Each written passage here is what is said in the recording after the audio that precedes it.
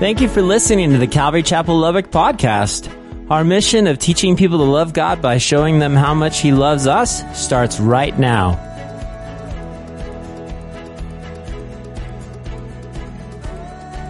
Church, listen, as we come to the final verses in this letter that Paul wrote to this church there in Corinth, we see up until this point, the purpose of the letter really was to, okay, ready? Set things in order.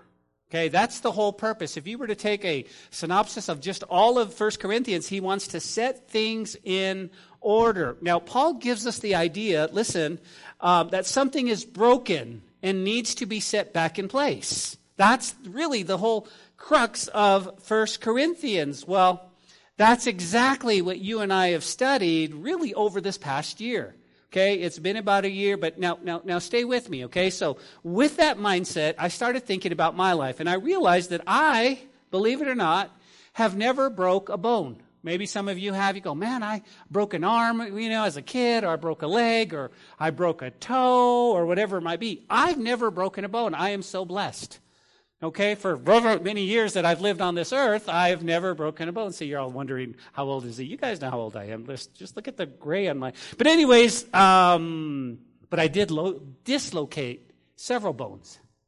Okay, let me explain. Growing up, and maybe you've done this, I've been always taught the fundamentals of basketball.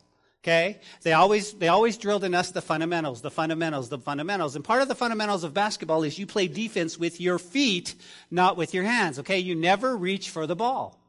You always play. You play fundamental basketball. And I'm like, cool, I grew up, I did that. And so that's how you do. You move your feet. You don't reach, right, Talia? Yeah, she's right. Okay, so I taught her those same fundamentals. The problem was lazy defense is trying to reach for the ball and not move your feet. That's just lazy defense. Well, let me tell you the story. One day when I was playing City League basketball in Missouri, right? City League, men's league.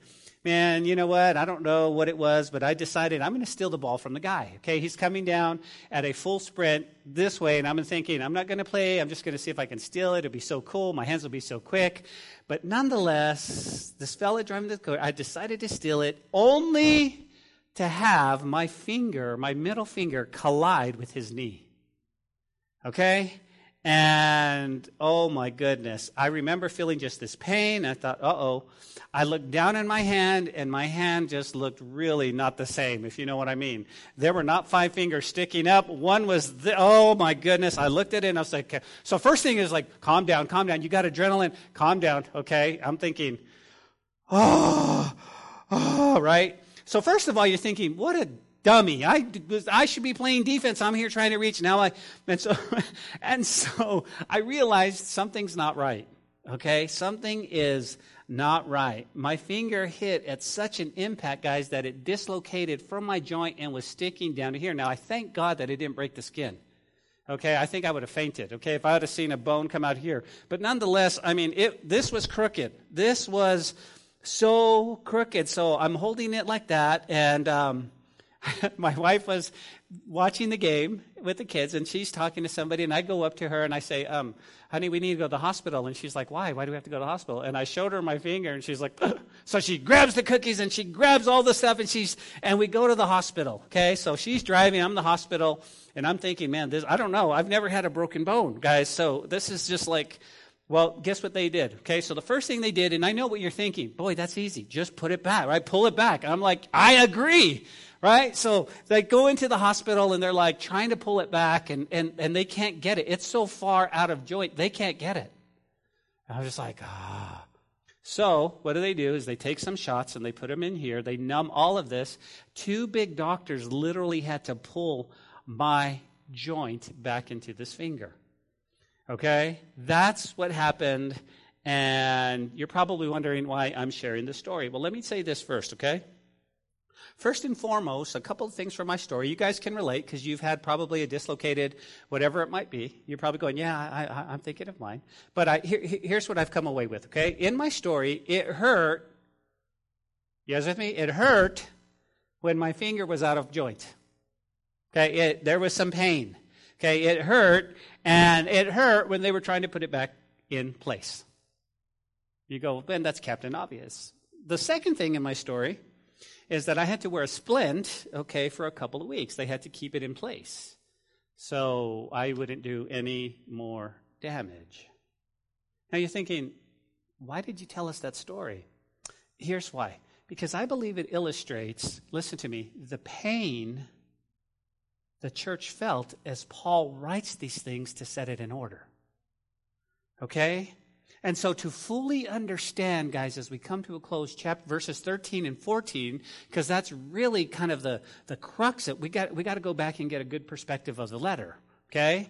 So what we need to understand, okay, so Paul's setting things in order. Think about this, okay? So you might have your own dislocated bone or your finger or whatever. I just kind of related that. Now, I've had a lot of other stuff dislocated, but this was my bone, and I remembered the pain. And so I really related to that. And you go, okay, so this is what Paul's doing in a church. He's setting things back in order. Now, remember what Paul says. Paul's letter to the Corinthian church, we learn, now listen, that transformation of life is possible by loving obedience to the gospel of Jesus Christ. That's the goal. The goal is transformation. Okay? The goal is something happened to you inside out as you become a follower of Jesus Christ. The Lord said it himself when he said we must be born again. Okay? That is born from above. It's a supernatural thing. Now, what we do from time to time, church, is we might pray a prayer and then simply try to modify our behavior and call ourselves a Christian. We have to understand it's a work of God as he saves us and he transforms us. This is what Paul is saying. And so he's writing a letter to a church that he had founded, and he knew them really well. See, Corinth, if you recall, was a major port city. It had all of these examples to Greek and Roman gods. It was the biggest economic center. And so Paul, what does he do? He strategically sets out, and he comes here as a missionary. He spends a year and a half there. Of course, you know what happens as Paul speaks of the gospel, as Paul lives the gospel. Can I get an amen? What happens is people start to get saved. You see, not only should we speak the gospel of Jesus Christ, but we should live the gospel of Jesus Christ. And that's what he's going to say in his letter. I want you to stay tuned, okay? So what happens, this little community forms and they become a church. Now, remember, the population there in Corinth, they had a lot of Greeks and Romans and Jewish and Orientals, and they also had the great temple of Aphrodite. Do you guys remember what had happened at Corinth? And what they would do is they would employ 1,000 prostitutes, and in an order of worship, that's how you would worship in Corinth. You went out and you paid a prostitute. And again, Corinth was just a mess. It was a mess, okay?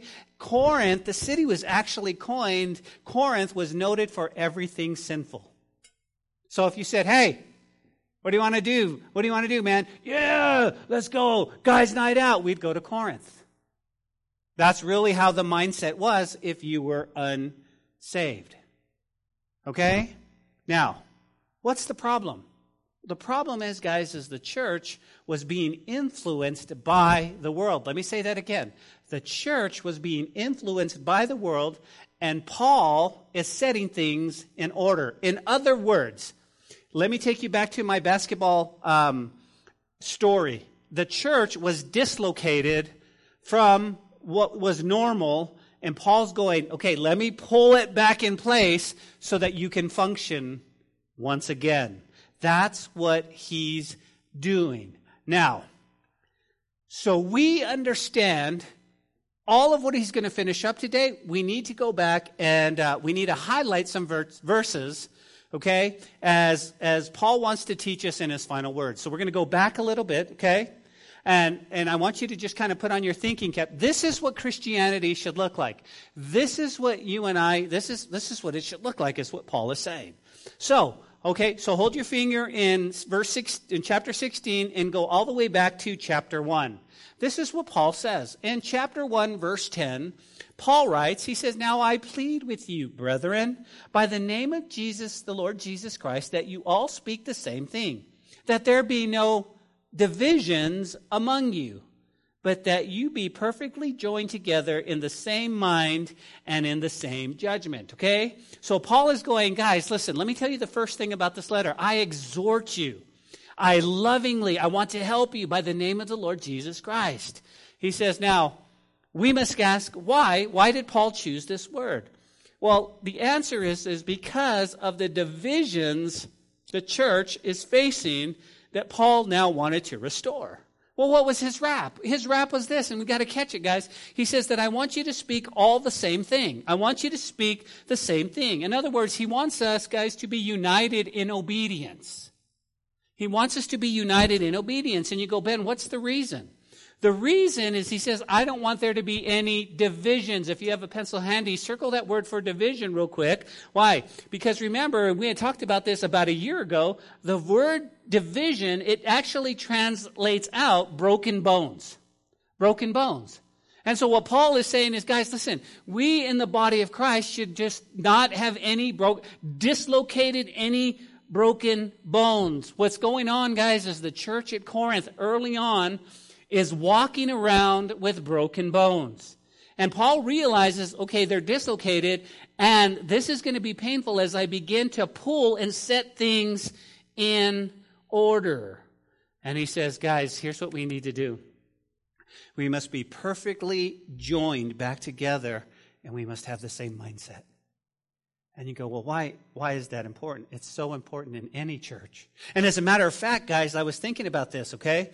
I was thinking about this when it comes to our church, okay? If we're going to thrive as a church. Now, the Lord Jesus has changed some things in our thinking as a church, okay? As a local body, he helped us to realize that the church is not a building. We've been saying that for years, but he makes us realize that this is not a building, that the church needs to go out. We're going to continue to go out, but there's some things that we can grasp from what Paul says. You go, what's that? Number one, as a church, if we're going to thrive, we must be united in obedience to God, okay? The very first thing as a church, we need to love God. I was speaking to somebody the other day, just on Friday, and really the point is that, look, here's how we need to live, okay? We need to live the words of St. Augustine when he said, you need to love the Lord your God with all your heart, soul, mind, and strength, and then do whatever you want. But what do you mean? He says, if you have such a passion and a love for God, what are you going to do but serve Him? There's no way you can love the Lord your God with all your heart, soul, mind, and strength, and then go out and do things contrary to His heart. I love that.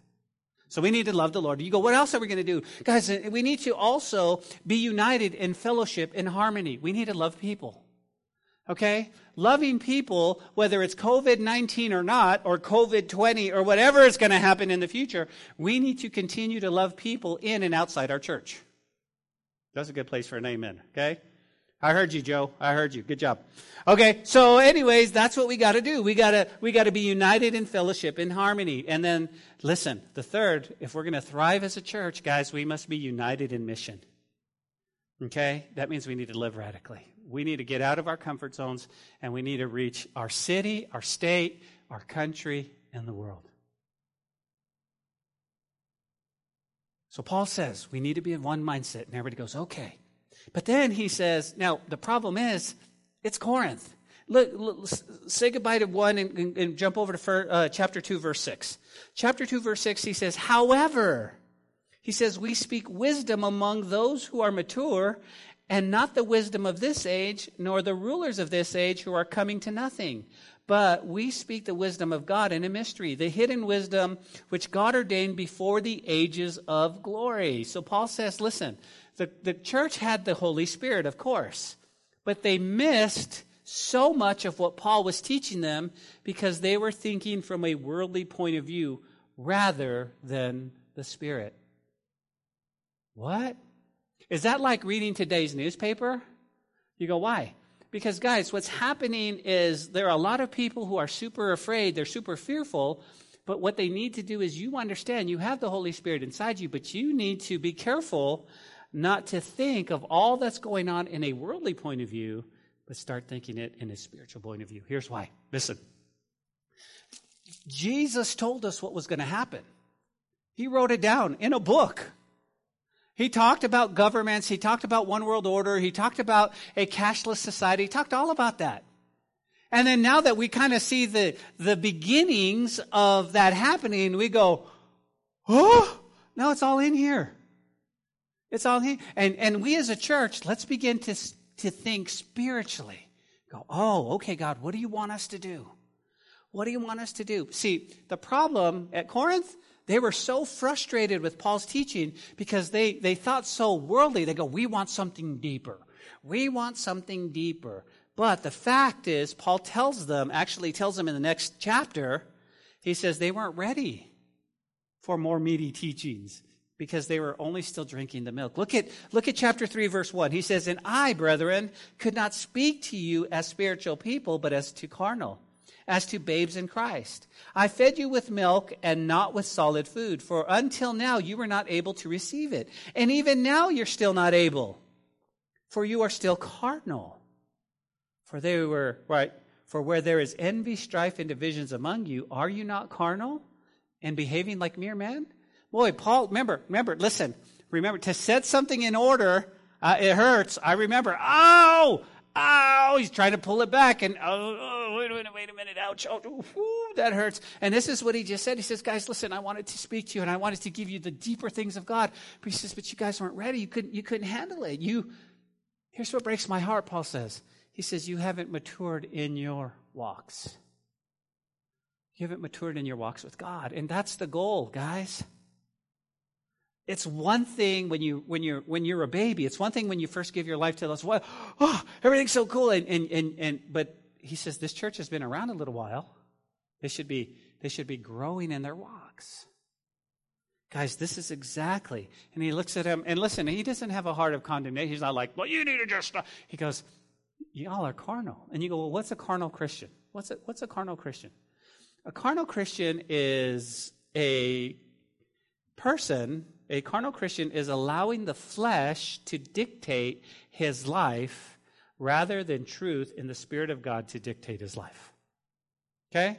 You're allowing the flesh. What's good for me? What's going to feel good? Okay? And so a lot of the people in Corinth, they're carnal Christians. And Paul's like, guys, listen, you guys are still in the flesh. And I started to think about this for us, just in light of some application. I just started to think, Lord, have I made decisions in the flesh rather than seek you and wait on the Spirit? And he goes, yeah. And I go, oh, I see, I understand. Because there's a battle going on in our hearts, is there not, church? You have the flesh, and the flesh wants what it wants, but you have the Spirit. The Spirit inside of you wants to praise the Lord, and now you've got this inner civil war. Why? Because you want to please the Lord, and your flesh goes, no, I want to please me. And so that's why Paul says that we need to crucify the flesh daily. And we need to come and say, Lord, here's my date book, here's my agenda, here's what I want to do, but you have full access to change it anytime you want to, Lord. Help me to do this.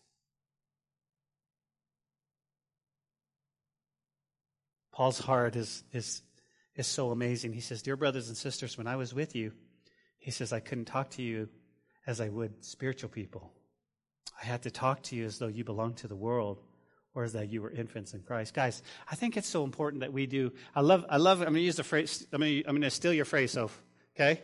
That we do a spiritual inventory, okay? He likes to do that. So we got to go in, we got to get our inventory clipboard out, and we need to do a spiritual inventory of ourselves because I need to ask myself a very important question.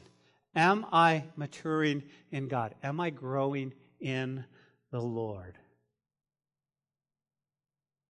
And that's so important. That's so important. The church is still worldly, and it's very clear from the presence of jealousy and the quarrelings over teachers. He says, guys, you're acting like you're in the flesh. You're acting like mere men. You're walking according to the flesh. And Paul says, now let me remind you, okay?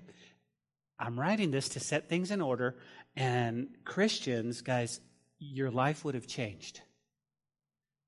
Your life would have changed. This is a internal transformation. Things would have been, and he's going to remind us, okay? And so he writes this, if you're taking note, to the church, chapter 6, verse 9 says, do you not know that the unrighteous will not inherit the kingdom of God?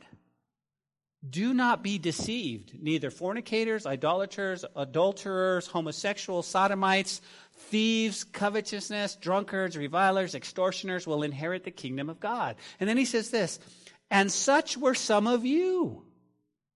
But you were washed, and you were sanctified, and you were justified in the name of the Lord Jesus and by the Spirit of God. Now remember the context, okay? Starting in chapter 5 until now, Paul writes about transformation that should occur when someone chooses to follow Jesus.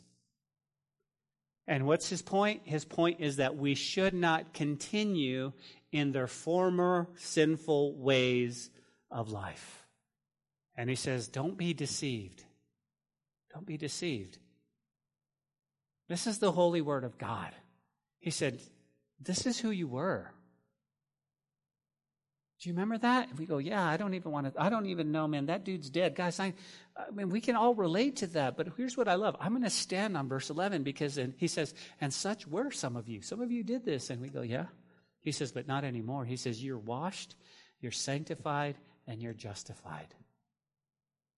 This is why we should get excited today. This is why in the midst of all the pandemic we're going on worldwide, we should be excited. Because salvation is not dependent upon me. Jesus paid the price.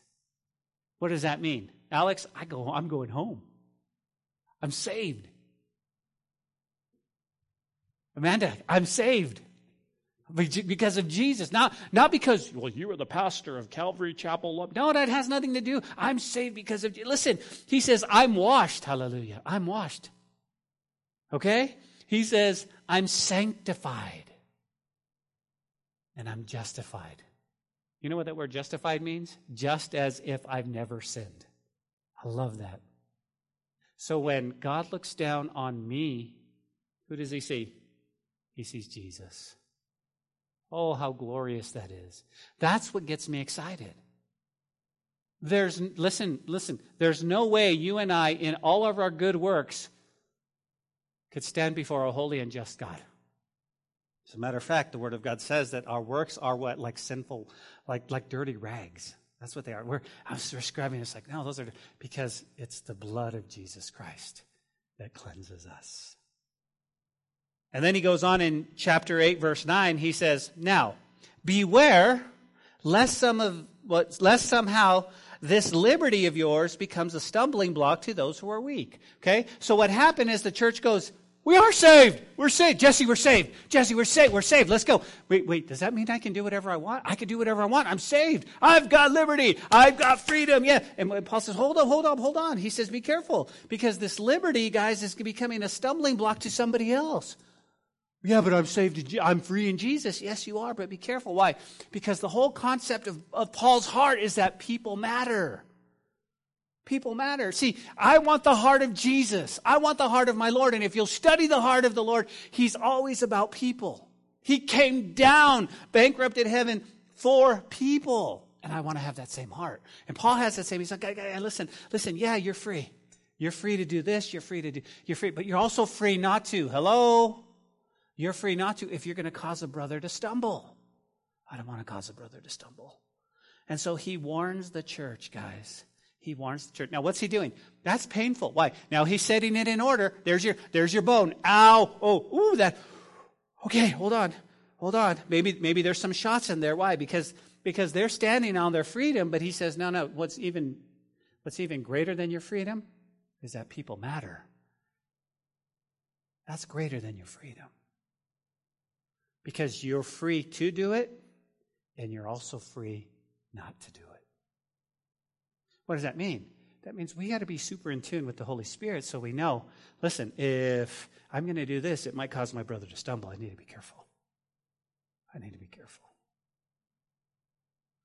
If I do this or I eat this certain food, it might cause my brother to stumble, so I'm not going to do that. Doesn't take any freedom away from me. I can do it when you're not around. I can do it in my own home, but I want to be careful because I love you, bro. I want to make sure I don't cause a little one. And then after a few years, you go, oh man, he really grew up. So you have this. And so again, this is what Paul is talking about. Then we came to what? To chapter 12, verse 1. He says, now concerning spiritual gifts, because remember, the church was very spiritual. He says, guys, I don't want you to be ignorant. You guys remember that word? He says, that word doesn't mean dumb. I don't want you to be dumb or obtuse. It simply means you boasted on the knowledge, but you don't have all the right information. He says, you're unaware. And don't you just love Paul's heart? And you say, why? Because he wants them, and I love this, guys, he wants them walking with Jesus in everyday victory. Okay? And so he teaches them what? The Word of God. The oracles of God. Why?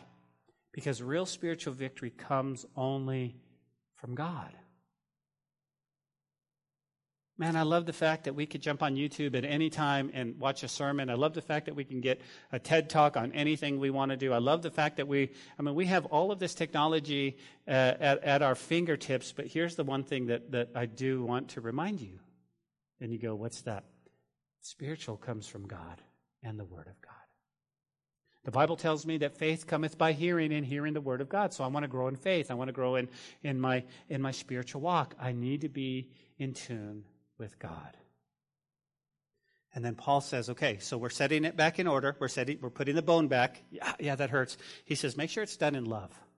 Look at verse 13, chapter 13, verse 1. He says, though I speak of tongues and angels and have not love, I've become a sounding brass or a clanging cymbal. And though I have the gift of prophecy and understand all mysteries and all knowledge, and though I have all faith so that I could remove mountains, but have not love, he says, I'm nothing. And though I bestow all my goods to feed the poor and give my body to be burned, but have not love, it profits nothing.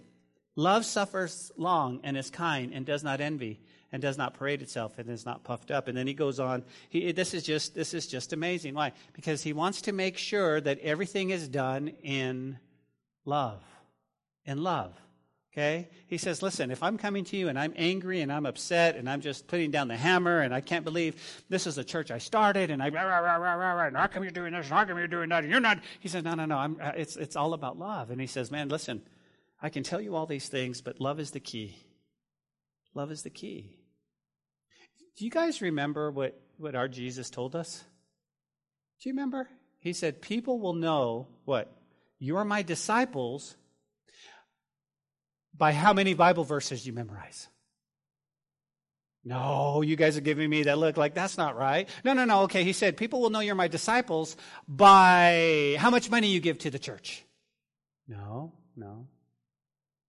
Jesus told us, guys, that people will know, hey, you're a disciple by the love you have one for another. By the love. And this is what he's saying. This is what he's saying. So, now he comes, Paul says, okay, I've set things in order. It's a little painful.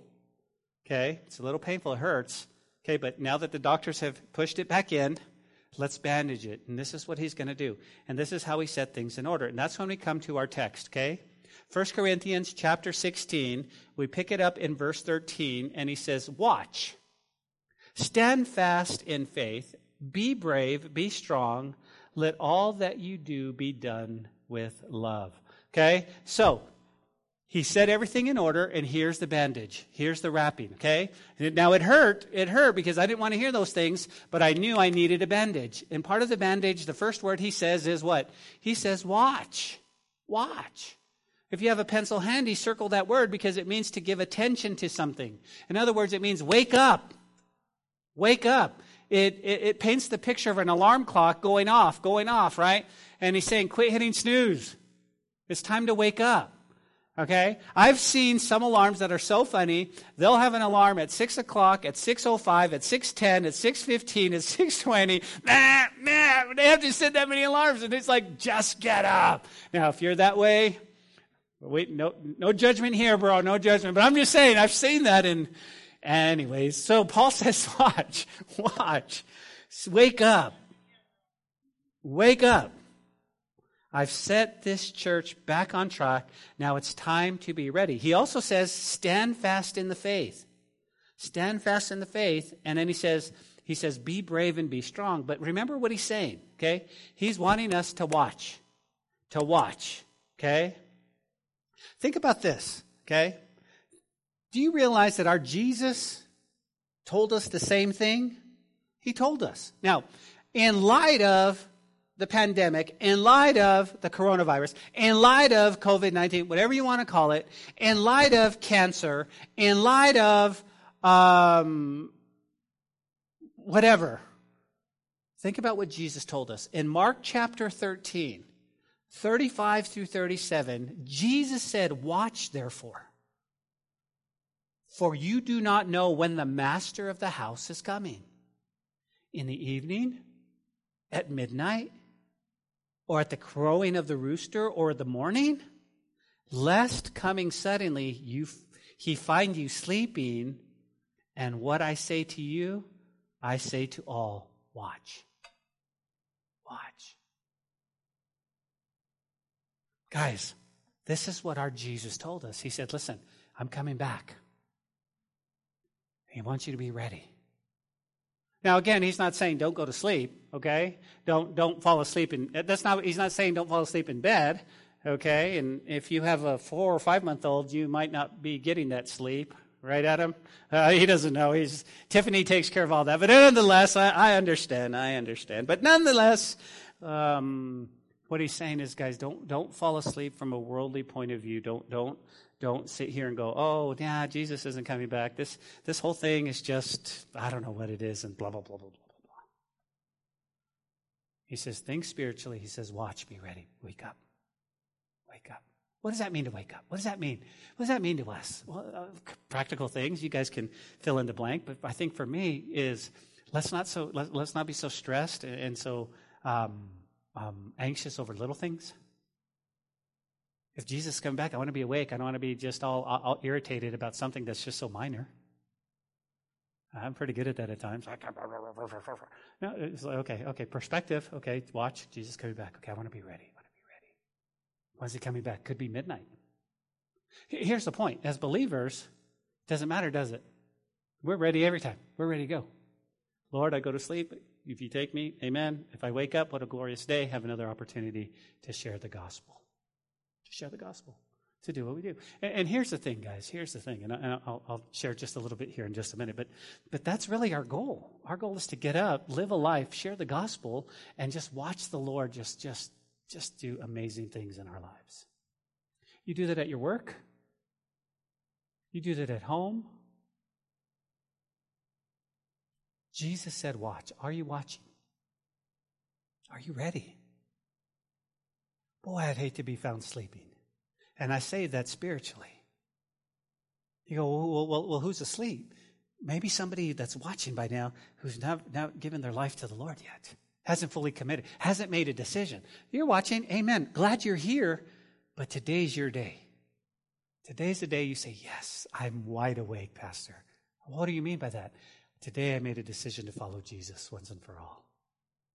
Over in Acts, guys, back in our study, over in Acts, he tells us the same thing. Acts chapter 20, 29 through 31 says this, "For I know this, that after my departure," check this out, "savage wolves will come in among you, not sparing the flock.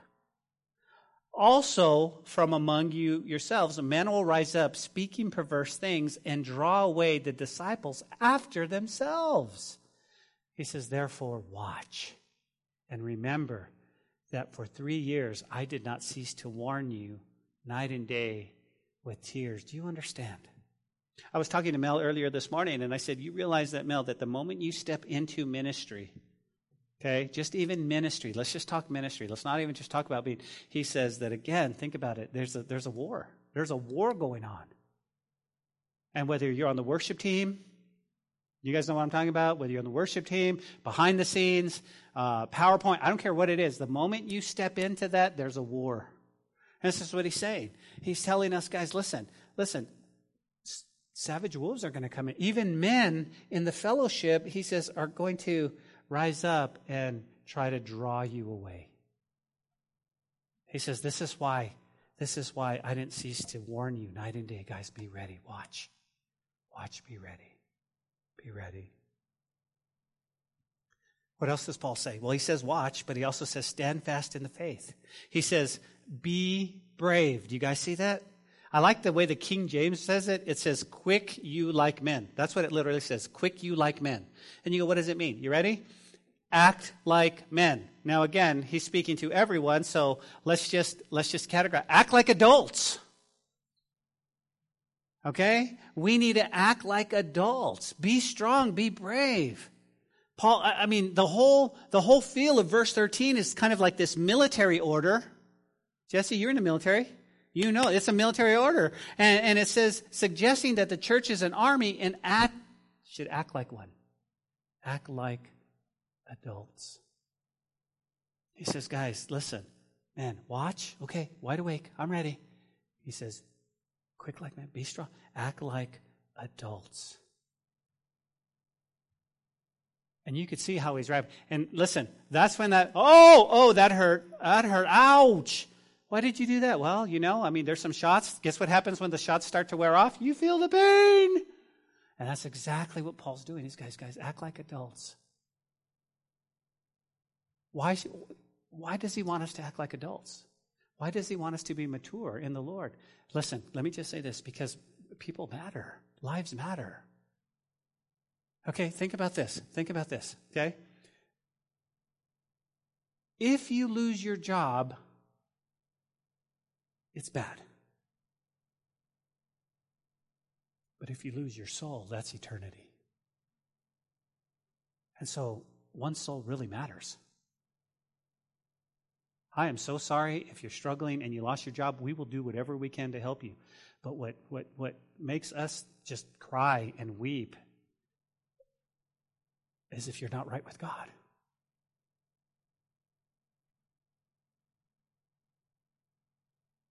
Because it doesn't take a pandemic, it doesn't take a virus, because none of us know when our final days are here. And so,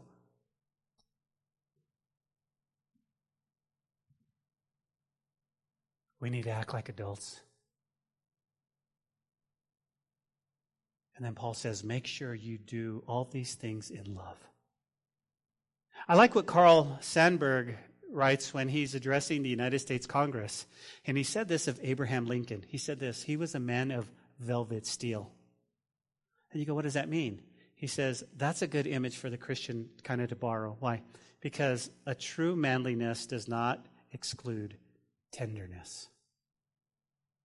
So although Paul is setting things in order, he's saying, listen, he's doing it very lovingly. He's doing it very lovingly. Okay, my finger's back in place. Be watchful. Stay awake. Guard your faith. Be courageous and strong with all tenderness and love. And love. That's how he wraps everything up. And now he says, okay, so I'm going to say goodbye to some people. Look at verse 15. He says, I urge you, brethren, the household of Stephanas, that is the first fruits of Achaia, that they have devoted themselves to the ministry of the saints, that you also submit to such, and everyone who works and labors with us. Guys, what's he saying? He's going, Stephanas, he first got saved, and guess what? God called him into the pastorate.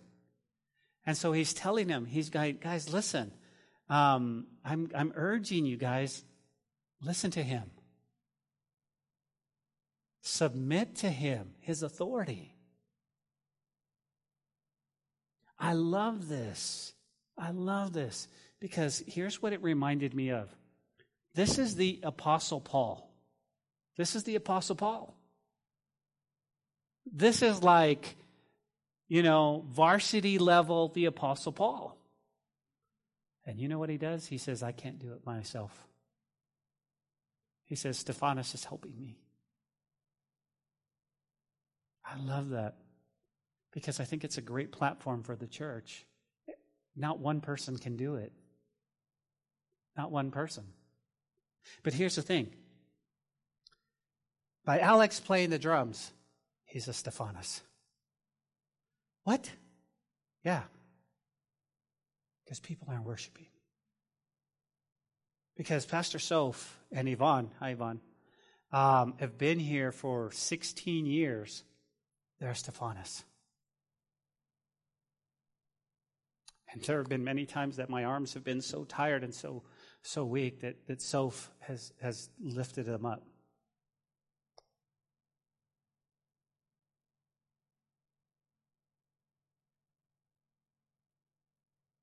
And through all the people that have come through here, all the people that have come, and they've lifted up. I mean, some people have come for a season. Some people have come, whatever it might be. But I think we're all still. Jesse, I don't know. Half the times I have no idea what Jesse's doing.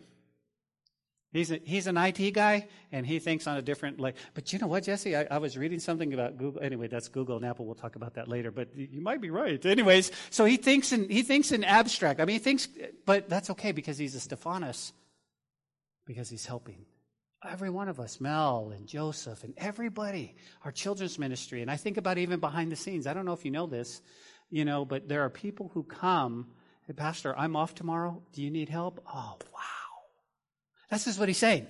He's saying, the Apostle Paul, but he's like, it's not me. It's not about me. Here's the problem. The problem is, listen, I'm going to give you a preview for 2 weeks, okay? The problem is there's people in Corinth going, Paul, you should be standing up going, listen to me. I am the best. Don't even. Paul's going, no, listen, there's other people that you need. And what happens is that they start questioning his credentials at that point. Just because he's not boasting on himself. Stephanos, he's ministering there. Submit to his ministry and his authority. That's what we need to do. Verse 17, he says, I'm glad about the coming of Stephanos and Fortunus and Achaeus. Hey, Adam, where was Fortunatus when we were looking for names for Jasper? There was a good name right there. Look, that would have been good. Yeah. And he says, for what we're lacking on you're going to have another kid, Adam, so we can name him, okay? So, I could see Tiffany doing this. No, not right now. Or maybe she's saying, yeah, I don't know, maybe. Therefore, he says, acknowledge such men. Why? The churches of Asia greet you. Aquila and Priscilla greet you heartily in the Lord with the church that is in their house. Here's what he's saying. Godly men who take up the task with Paul. Godly men. Let me say this, guys, and this goes across the board. We can never be territorial in our ministry. We can't. That's not how the church functions. The moment somebody says, I am the pastor and nobody else is going to teach, is the moment that church goes down. What I look for is godly men who can teach. And I say, wow, that's amazing. And here's what God will do. God will use them. And God will send them off to plant another church, whatever it might be. But that's what we need to do. That's what we need to do. In verse 20 says, all the brethren greet you. Listen, greet one another with a holy kiss. Uh-oh. Did you hear that? From now on, hey, next Sunday, come on, we're going to greet you with a holy kiss. No, we're not. We're not even going to shake your hand, okay? But what he's saying is back in the day, before COVID-19, obviously, they would greet each other in the East. They'd kiss one on the cheek and one. And I mean, that would be weird. That would be so weird. Because if you go on missionaries today, they still do that. You go up and you're like, hey, and they're like, when they plant one on you, you're just like, okay, I'm not used to that. But that's what it would be. It's the same. Here's what it is. It's a term of endearment. And I'll tell you what, listen, we need hugs. We do. I hate this. I mean, that awkward hug, like, should I hug or should I, hey, there you go, how you do? We're used to going, hey, bro, come here. And we bring it in because we need hugs. We're bros. And that's what he's saying. He's saying, listen, when you come in the body of Christ, there's some you fist bump, boom, amen.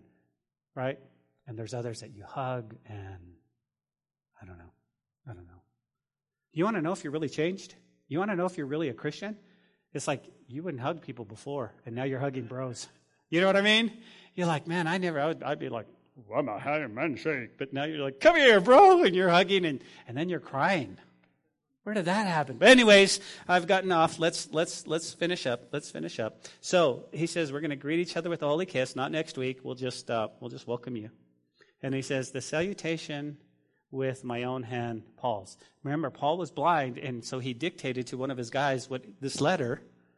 Okay, but at the end he says, "This is what I'm," and probably big letters. I don't know. This is what he says, and here's his salutation. So let's close our Bible study, guys, with the final words from Paul. Now remember, this finishes our verse-by-verse study through all of Corinthians. I think you can find it on podcast, all of them, right, Mel? All of them are on there. So if you want to go back and just listen to the whole book, you can. This is amazing.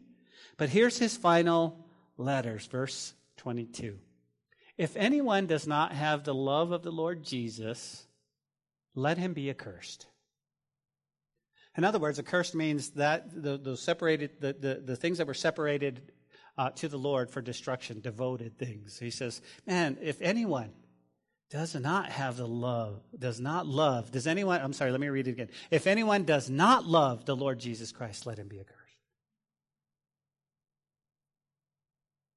And then he says, the grace of our Lord Jesus Christ be with you. My love be with you in Christ Jesus. And he says, amen. So what is Paul doing? You ready? What Paul set in order was painful. And sometimes, look at me, sometimes when the Lord convicts us of certain things, of certain actions to grow us, it's painful. But it's not a pain that you walk around and hurt, and it's that pain that you go, oh. Let me see if I can explain it this way. If you've ever worked out and you hadn't worked out, you know what I'm talking about? You go like, yeah, I'm going to the gym today. When was the last time you lifted weights? Man, it was about 4 years ago. And you start lifting weights, man, you're just like, man, the next day, it's painful. But it's a good kind of pain. You're like, yeah, I'm sore. But sometimes it gets crazy. But okay, ow, ow, ow. You know that good pain when you're sore? Okay, that was a bad analogy. Let's say when you've been working out for a little while, but you go up a little bit and just a little bit sore, but you know that's that good sore. It's like, yeah, I felt something. Because I used to be, I remember one time I did an athlete's class, and I was so sore in my legs, I couldn't walk. I could not. I mean, to sit down, it was brutally painful. But anyways, here's what he says. It's going to hurt for a while. Because we don't like to be corrected. But through love, Paul reminds them that Jesus loves them, and he still has a plan. Jesus loves you very, very much, and he has a plan for your life.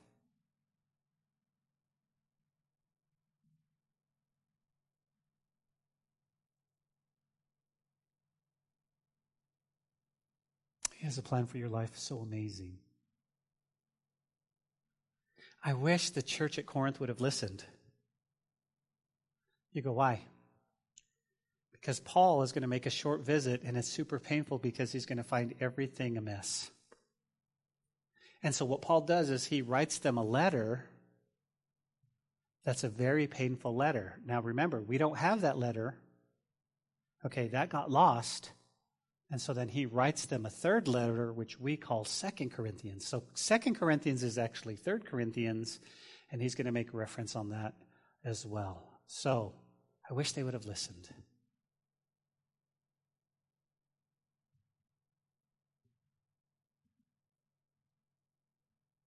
Jesus loves them and has a plan, just like he does for you, just like he does for me.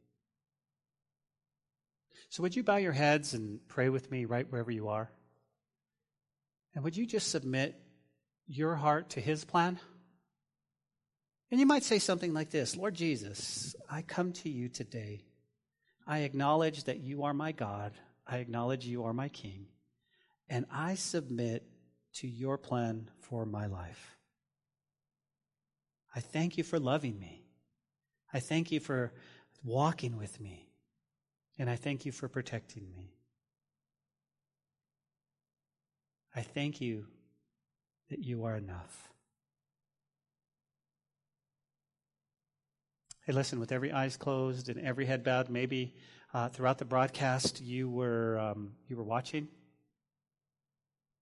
and the Lord began to just move in your heart, and you realize that through the teaching of the Word of God, you go, man, you know what? I don't know if I have a relationship with Jesus. I don't know if I've ever really made a decision to follow him.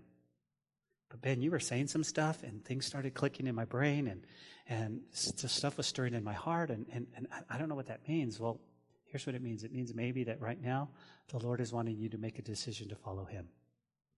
You go, I don't know what that means. It means that he wants you saved. He wants to come into your life. He wants to just forgive you of your sin. He wants to just offer you eternal hope. And you might feel like you're just so far from God that you could never come back. But let me tell you this. You may feel like that, but you're one decision away from coming back to him. And my God stands with his arms open wide, ready to receive you. And all you have to do is come. All you have to do is come.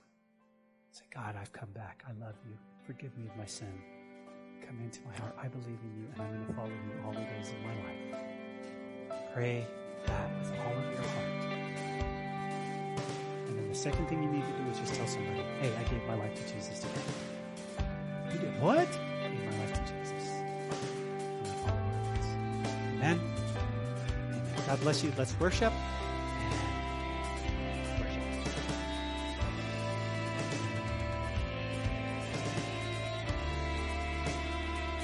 Hey, this is Pastor Josh. I hope this message has encouraged you in your walk with Jesus. If it has, we would love to hear your story of how it has impacted you, or especially if you responded to the invitation to receive Jesus into your heart as your Lord and Savior.